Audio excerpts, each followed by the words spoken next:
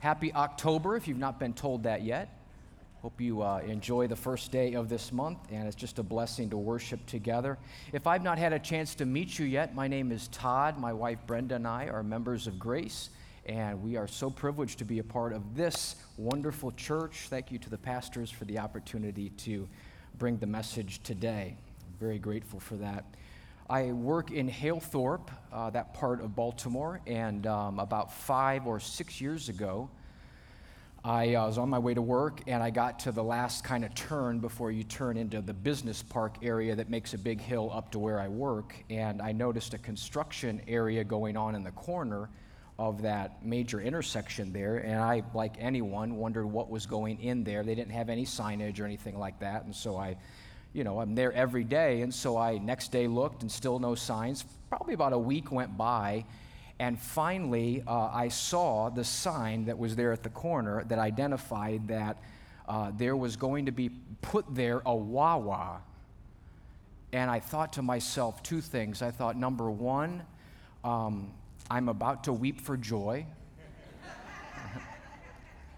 And number two, this could be very dangerous.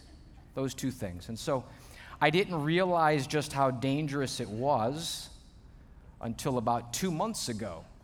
5 years have gone by. 2 months ago, I realized just how dangerous it was when I went there for my lunch break, ordered something on my app, and went to there on my lunch break, and I walked in and I took one step into the store, and from behind the food counter, the lady said, "Hey, Todd." It's nice to go somewhere where they know your name, isn't it? I'm really glad to be here, and I'm just so thrilled to be with familiar faces and familiar names, and I just want to echo what Katie said. If you're here and we don't know your name yet, and you're new to Grace, we're so thankful you're here, and we're looking forward to knowing you and getting better acquainted, and we hope today's a good experience for all of us. Amen. We are working our way through the book of Genesis. Have you got a Bible? Maybe you could grab that and open up to Genesis chapter 2, or a device. Maybe you can tap over to Genesis chapter 2. It'll be on the screen as well. We began a few weeks ago a series that is entitled Origins. It's been an amazing journey so far as we walk through the beginning books of the book of Genesis, the first book of the Bible, to see God's creative genius and his plan for not only humankind but the world as a whole, and not only his creation and his ability that way, but also the creation of systems and the way we think and the way we process our life and the way we move and have our being, as the Bible says. And I'm excited about continuing that today, but also in the next couple of weeks especially, and as we move forward in the book of Genesis. And so today we find ourselves in Genesis chapter number 2. Now there are several verses that we'll read, and so let's look at verse 4 as we begin in the Bible today. These are the generations of the heavens and the earth when they were created in the day that the Lord God made the earth and the heavens, when no bush of the field was yet in the land, and no small plant of the field had yet sprung up, for the Lord God had not caused it to rain on the land, and there was no man to work the ground. And a mist was going up from the land and was watering the whole face of the ground.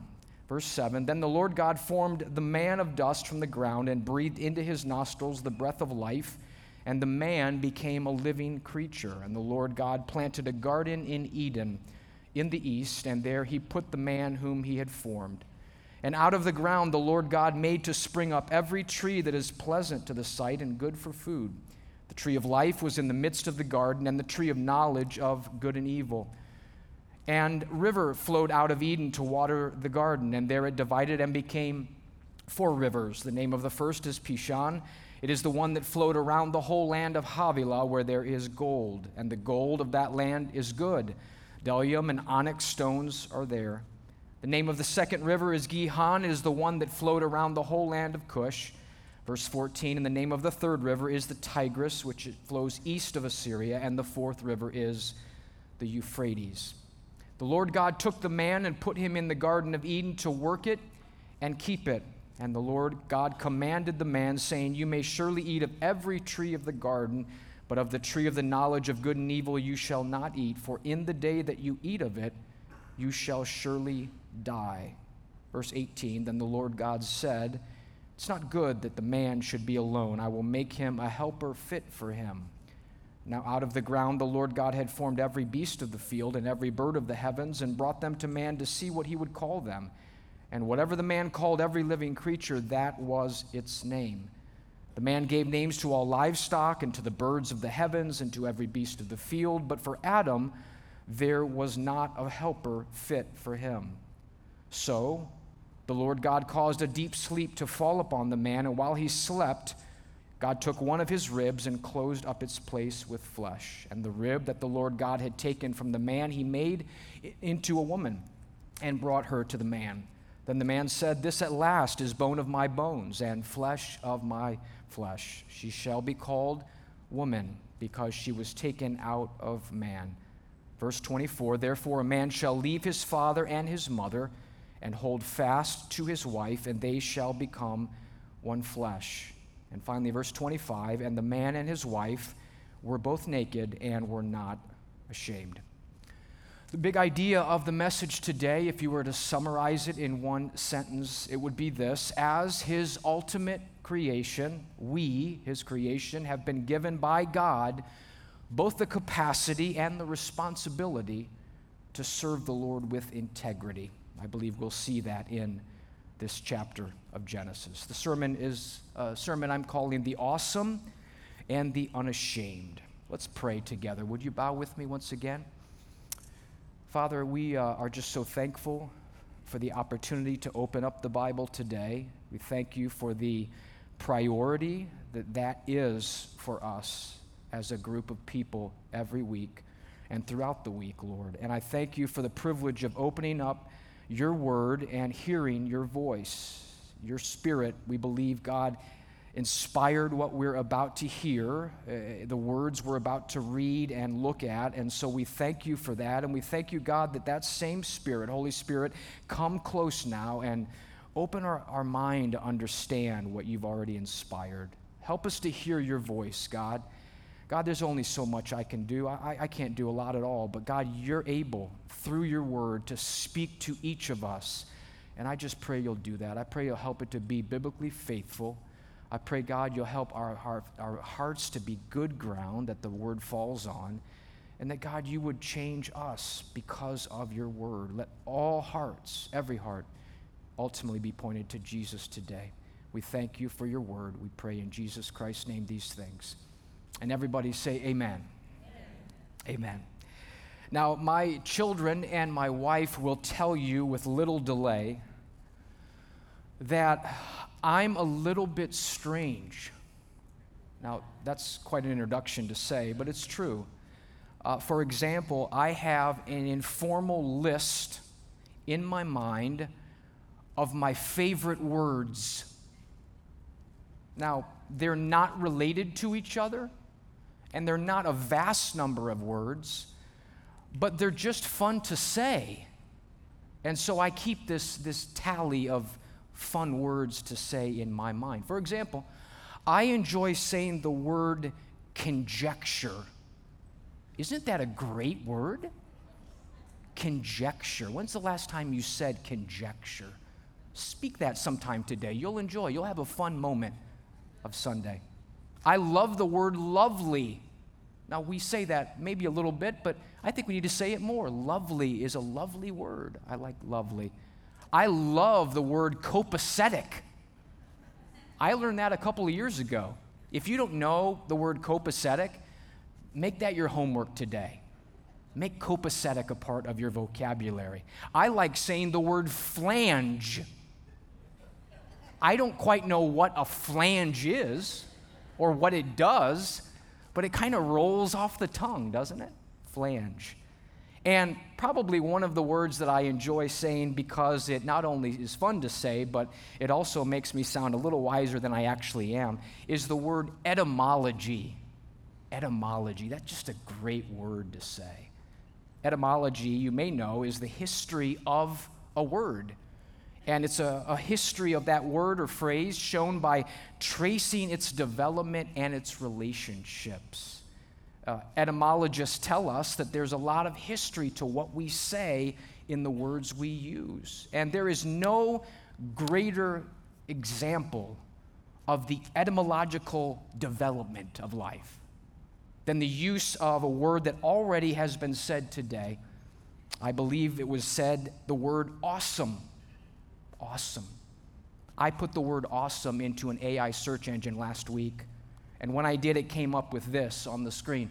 Awesome is an adjective that means something is impressive, outstanding, or totally cool. It can also mean something is extremely good. For example, you might say, that new white convertible is totally awesome. Now, let's make it more personal. You might also say, that Maryland crab soup is awesome. Amen. How about this one? The Baltimore Orioles are awesome. I felt revival right there. Wow, that was impressive, outstanding, or totally cool. Now, when I read that in that search engine last week, I thought to myself, that sounds like a 20th or 21st century definition of the word awesome. And honestly, when I read that definition, I thought to myself, that definition doesn't sound copacetic. My conjecture is that the etymology of that lovely word is different than what I just read. And here's the fun fact, it is. When you look at the word awesome and do the backstory of this word, awesome, etymologists will tell us, popped up on the scene around 1600 AD, probably in a church. Why? Because it first meant, and I think Brenda actually mentioned something about this, profoundly reverential. Later, it morphed just a little bit later into an adjective meaning inspiring awe. And then you flash forward a couple of centuries to the 20th century when awesome transformed once again into this everyday word for impressive. I thought of that word this past week as I was reminded of Pastor Don and Pastor Greg's messages to us in the introductory chapter of the book of Genesis, and the description as we walked through that chapter of this awesome creator. This amazing, reverential, inspired creator, this awe-inspiring creator God who began to create and gave breath and gave life to things. He simply spoke and things were. He simply said, let this happen, and that happened. And as we've read through the first chapter of Genesis, we've seen this awesome creator God on vivid display. And we were reminded just recently as well that that vivid description and that awesome creation walked through those first 5 days. But then when we hit that sixth day, that day when creation included humankind, Pastor Don reminded us so wisely that the narrative starts to slow down a little bit. We get more detail in chapter 1. We got more explanation of the creation of mankind. And now when we've reached verse 4 of chapter 2, after the rest that God gave himself in the day 7, when we reach chapter 2, verse 4, it's as if we've typed into Google Earth creation. And creation, boom, there it is. It was chapter 1, 1 day, 2 days, 3 days, 4 days, 5 days. But then in the sixth day, it's as if that Moses, in his writing of Genesis, begins to hit Google Earth plus sign, and we zero in on the map a little closer. And we begin to see this greater detail for humankind. And when we reach verse 4, he's typing down the plus sign, and now we're already down to dirt. And what we're seeing in chapter 2, verses 4 through the rest of the chapter, is we're seeing something that is the pop-out menu for what we saw in chapter 1. It's not a secondary second creation. It's the greater detail of that day 6 of creation. It's Moses describing to the wandering children of Israel, this is what happened when God created on day 6. We begin to see greater and greater detail. When this triune, unified God said in Genesis chapter 1, verse 26, let us make man in our image, after our likeness. So he created man in his own image. In the image of God, he created him male and female. We don't read the full story of that then until chapter 2, but here we are.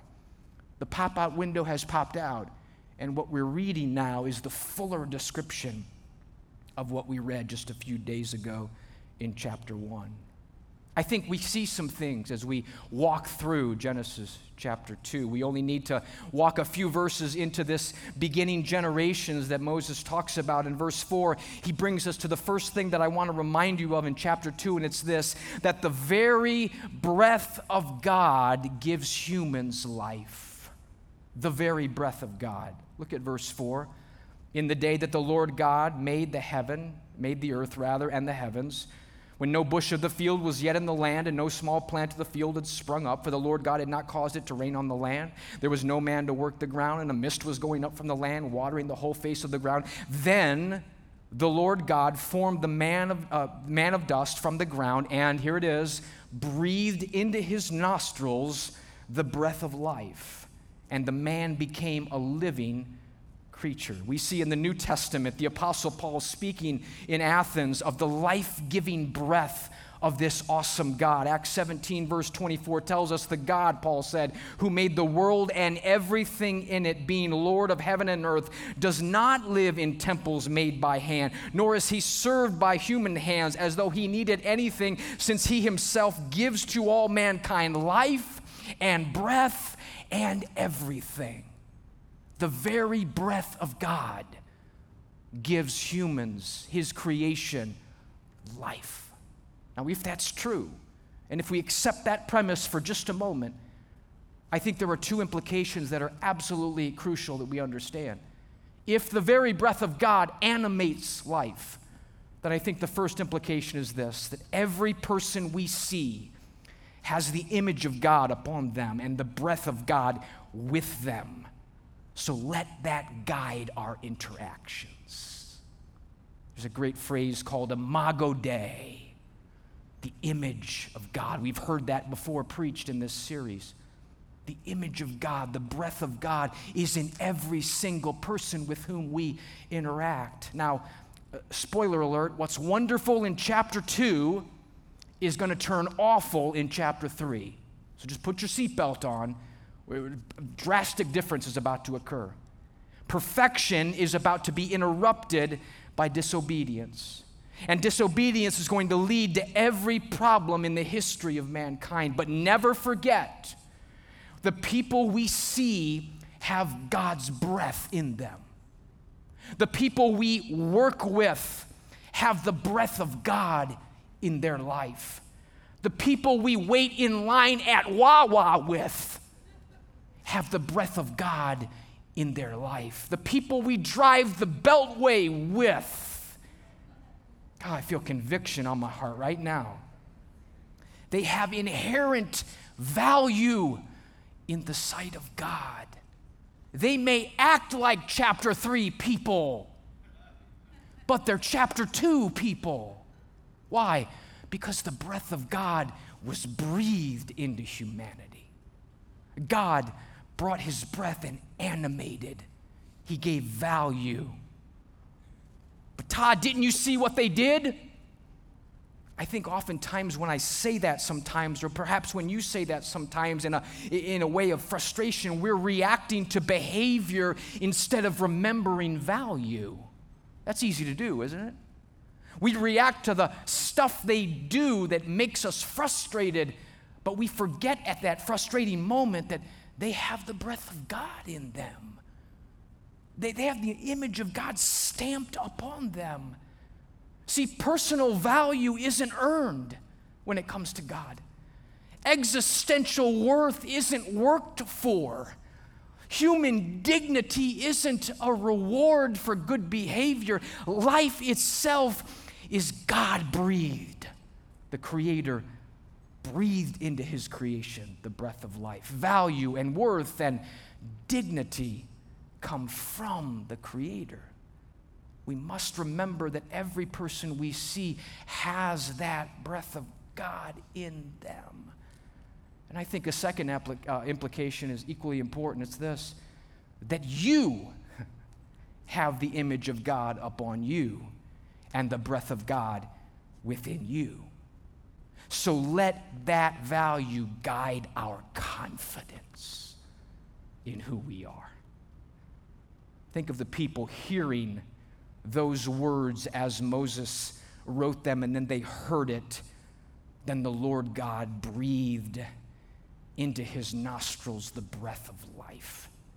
Think of the intimacy that suggests between a creator and his creation. Think of the relationship that presents between this God and his people. Think of the security that gives to a wandering people. But again, let's make it even more personal to us. Every single Grace kid has the breath of God within them. That'd be a great time for an amen right there. Every single Grace kid. Every youngster that walked out to the colonnade a few moments ago and walked over in that way to their classroom, every single one of them has the breath of God in them. Moms and dads, do they still drive you crazy sometimes? Yes. Do they sometimes behave more like a creature than a creation? Yes. But an awesome God has knelt down and breathed the breath of life into them. And they have the breath of God. I thought of this today. Every single older adult here, you make that determination. Every single older adult here today has the breath of God within them. Does it take longer for us to get where we're going? Probably. Does our body tell us our age is advancing? Probably. Do we realize that we have fewer days ahead of us than we do behind us? Probably. But an awesome creator formed each of us all those years ago. Todd, don't get excited. Just calm down. He helped us all those years ago. He planned out our life for us. Then with his breath, he animated our soul and gave us worth and value. Praise God. Every older adult has the breath of God in them. To my Spanish-speaking brothers and sisters, tenemos el aliento de Dios dentro de nosotros. Did I get it right, Brother Adam? I'm going to say that again. Tenemos el aliento de Dios dentro de nosotros. We have the breath of God in us. Gloria a Dios. Praise God. There's something about the Creator kneeling down. Let me tell you, every single cross-current person here today, every single student and young person, you have the breath of the Creator inside of you. Praise God. Moms and dads, do you believe that with your heart today? You have the breath of God in you. Do you wonder sometimes how your life is going to work out? Undoubtedly. Does it feel like the corn maze of your life? Undoubtedly. Do you sometimes feel dorky and you feel like your self-esteem's a little beat up? If you're anything like me, probably. Do you wish God would text you the details of the next 15 years or so of your life? No doubt you do, but I want to remind you, precious young person, that the all-powerful, sovereign, holy, awesome creator of everything knew you when you were in your mother's womb, and he breathed into you the breath of life so you can know not only who you are, but whose you are. And that is a fact. You have the breath of God in you as a young person. Life's difficult at times, but I feel like the Apostle Paul to the Philippian church when he said, I am sure of this, that he who began a good work in you will bring it to completion at the day of Jesus Christ. He put the breath of life into us.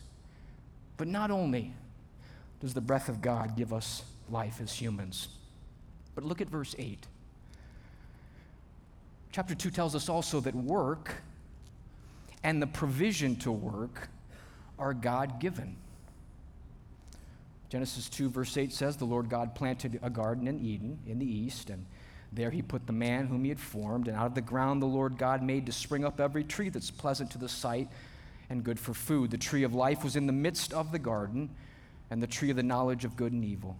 Then the Lord God, verse 15, took the man and put him in the Garden of Eden to work it and keep it.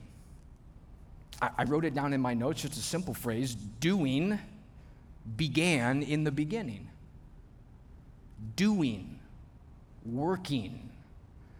Not to save us. Our works could never save us. We could never work enough for God to give us his stamp of approval. But he gave us work and the provision to work as an opportunity to reflect the Creator in that work. Work and manual labor appears in chapter 2, verse 15.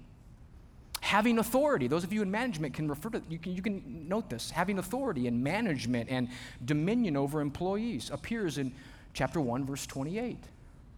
Adam became a zoologist in verse 19 and 20 of chapter 2. He named every animal. Someone said one time, why did Adam name a platypus a platypus? And someone said, because it looked like a platypus. That's what the Bible says. He just named the names. Yeah, that's the name I'm going to give that. But he was given that work by the Creator to reflect the authority of the Creator. God gave Adam the responsibility of naming the animals, serving as a representative of God, verses 19 and 20. Most of the heroes in the Bible had what we would perhaps think were secular vocations. Isaac developed real estate, for the most part. Jacob was a rancher. Joseph was a government official. He was in charge of agriculture and the economy and immigration policy. Moses spent 40 years as a sheep herder. Esther won a beauty pageant when she went into government service. David worked in animal husbandry in the military and then finally statecraft. Daniel was an immigrant who attended his country's version of Oxford and then became prime minister. Lydia was a successful businesswoman in the New Testament working in textiles. Paul was a tent maker, and don't ever forget that Jesus was a carpenter. He made tables and benches and probably was involved in construction. When we go to work tomorrow morning, we're engaging in something God has given both the opportunity and the provision for that work. And why do we work? Yes,